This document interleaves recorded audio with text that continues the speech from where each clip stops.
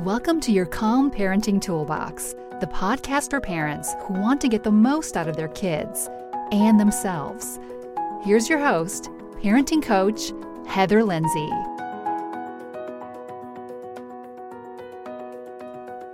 Hello and welcome to this episode of the Calm Parenting Toolbox. My name is Heather Lindsay and I'm excited to bring you this episode on how we as parents can help our child with their emotions and support their emotional development. As I've mentioned many times before in this podcast, everything here at Blissed Out Mums works on the understanding that behaviour is communication.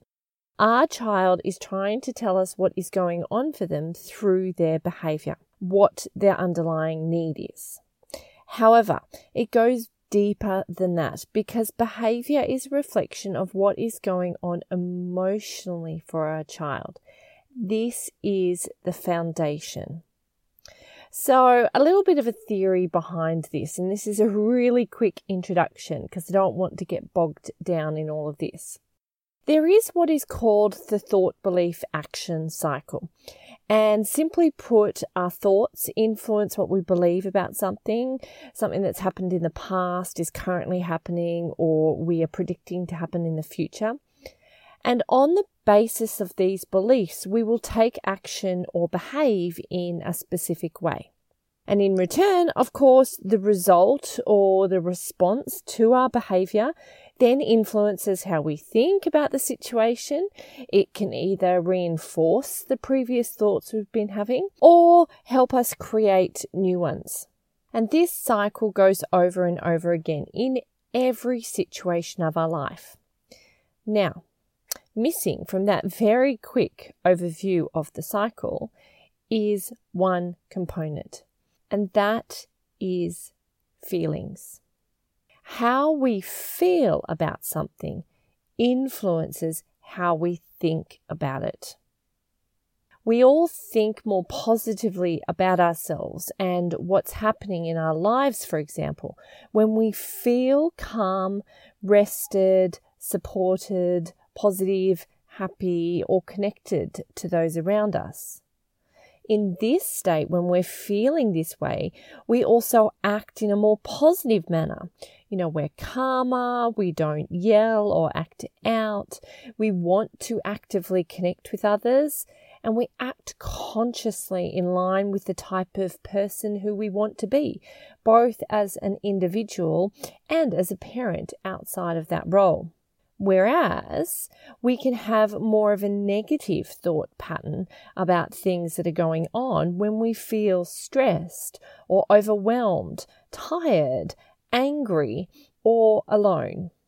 And when we've got these negative thought patterns going on in our head, then we can yell, we can withdraw from those who support us. We lose concentration, we're more unfocused. And we can also make unhealthy lifestyle choices, snacking on that chocolate instead of grabbing an apple, or soft drinks for a sugar boost to lift our mood instead of a good glass of water. So if we want to change our thoughts about something in order to change our behaviour, we have to look at how we're feeling and address that first. It's the same for our kids. So this process happens in the same way for our children. They don't understand it's going on for them, of course, and we as parents can often get too focused on the behaviour and what we want to correct or stop them doing or have them do instead that we forget to look at what's going on. So rather than go through all that theory again and tailor it to our child, let's look at an example and put the whole process into practice. So let's say we have two siblings who are fighting. Now, it could also be two children, two friends who are fighting that, aren't related. The same process applies. It doesn't matter what they're fighting over, but for this example, let's just assume they're fighting over an object of some sort. And let's say one child wants this thing, even though it's not actually theirs, and the other child whose it is doesn't want to give it up. So they're screaming, "No!" And it escalates, and we go to snatching and yelling and hitting and screaming and slamming doors and punching, biting, etc. All that aggressive behavior that we see in children is, really common. Now, in a previous episode of this podcast, I've explored my 5 C's discipline process, which I teach, which is all about how you can respond to a situation like this. And if you haven't had a listen to this episode, please go and have a find of it. Now, one part of that process is what I call the connect stage. Working out what is happening underneath our child's behavior, what they are feeling in a situation, is connecting with their needs and their model of the world, rather than just seeing it from our perspective as an adult, an outsider, and a parent. So how do we do all of this? How do we work out what is actually going on? Parenting detective work. You are the expert on your own child. You know what stresses them out, what triggers them, and what limit they have before they'll explode. So this is when you really need to trust in your wisdom and knowledge about your child and look at the situation and go through this process to work out what's going underneath. So let's say we're looking at sibling disagreements. Common feelings that come up between siblings, for example, include feeling threatened, being jealous, feeling defensive or being defensive, feelings related to birth order, for example, eldest versus youngest, or any order in between. Feeling ganged up upon, especially if it's 2 or more against 1. Feeling ignored or alone, or, even rejected either by a parent or a sibling. Now, that's only a really small example of feelings that could be going on, and between your children, you need to trust in that wisdom as their parent, knowing what they could be feeling because of the relationships and the dynamics. And each situation is different. So at first, you might have to guess what your child is feeling at first. But if you can start an open line of communication with them, rather than storm into the room, pull them apart and yell, "Stop hitting your brother," so loud that the neighbours can actually hear, you'll start to see patterns in their behaviour. And patterns in their behaviour is also patterns in their feelings. So then in future situations, because unfortunately sibling fighting goes on and on and on and happens all the time, the next time you'll have more of an idea of where you could potentially guess about what feeling is going on underneath. Now, when you do go into the situation and instead of tearing your children apart, although you might have to separate them and move them to other sides of the room, for example, to keep everybody safe, you need to come in with open statements to create this dialogue, this communication, to work out the feeling underneath. So examples include coming in and saying things such as, "I can see that you're feeling angry about not getting that toy. Is that correct?" Or, "It's hard when your brother and sister want to take over the game and not listen to you and include you, isn't it?" So these statements are really sort of ignoring the behavior. It's not ignoring completely, because as I talk about in a minute, we're just putting off that discussion until the future. It's really trying to identify that feeling first, and that's that connection. For more complex feelings, such as those related to birth order, try and put yourself in your child's shoes. It can be really hard when you're not included in the game, and I'd feel really lonely if my big sister didn't want to play with me. Do you? Or it's hard being the eldest and your brother wants to play a game for toddlers when you just want to do something for older kids, isn't it? When we are exploring what is going on for our child, there's no right or wrong question to ask them in that situation. So I don't want you to be sitting listening to this podcast, writing down what I'm saying word for word, because it needs to be the way that you speak in the language that you use with your child. These are just some examples. But the question that we need to be asking ourselves so that we can then ask the question to our child is, what is happening underneath this behavior? What's really the problem here? Because the problem isn't the toy, it's the feeling. It's our child not knowing how to manage that feeling. There's nothing wrong with feelings.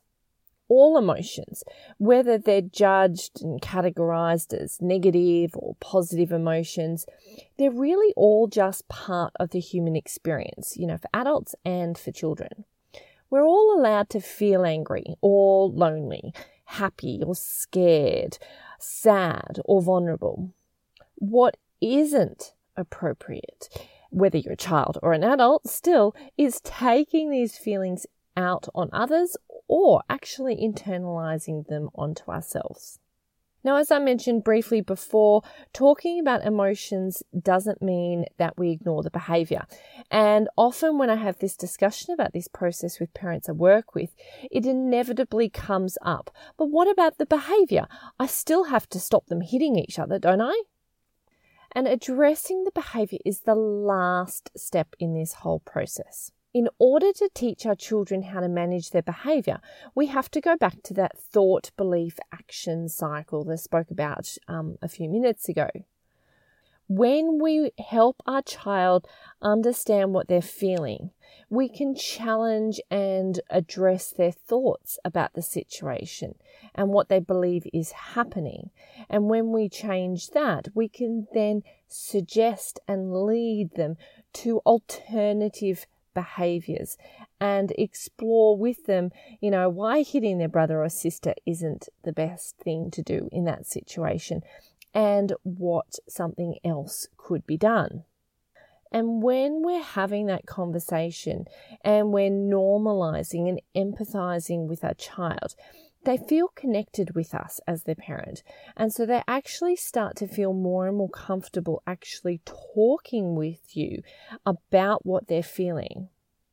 So first we explore what they might be feeling about when, for example, a toy is snatched off them, or why they feel rejected when they're left out of a game. Then we talk about how to handle the behavior.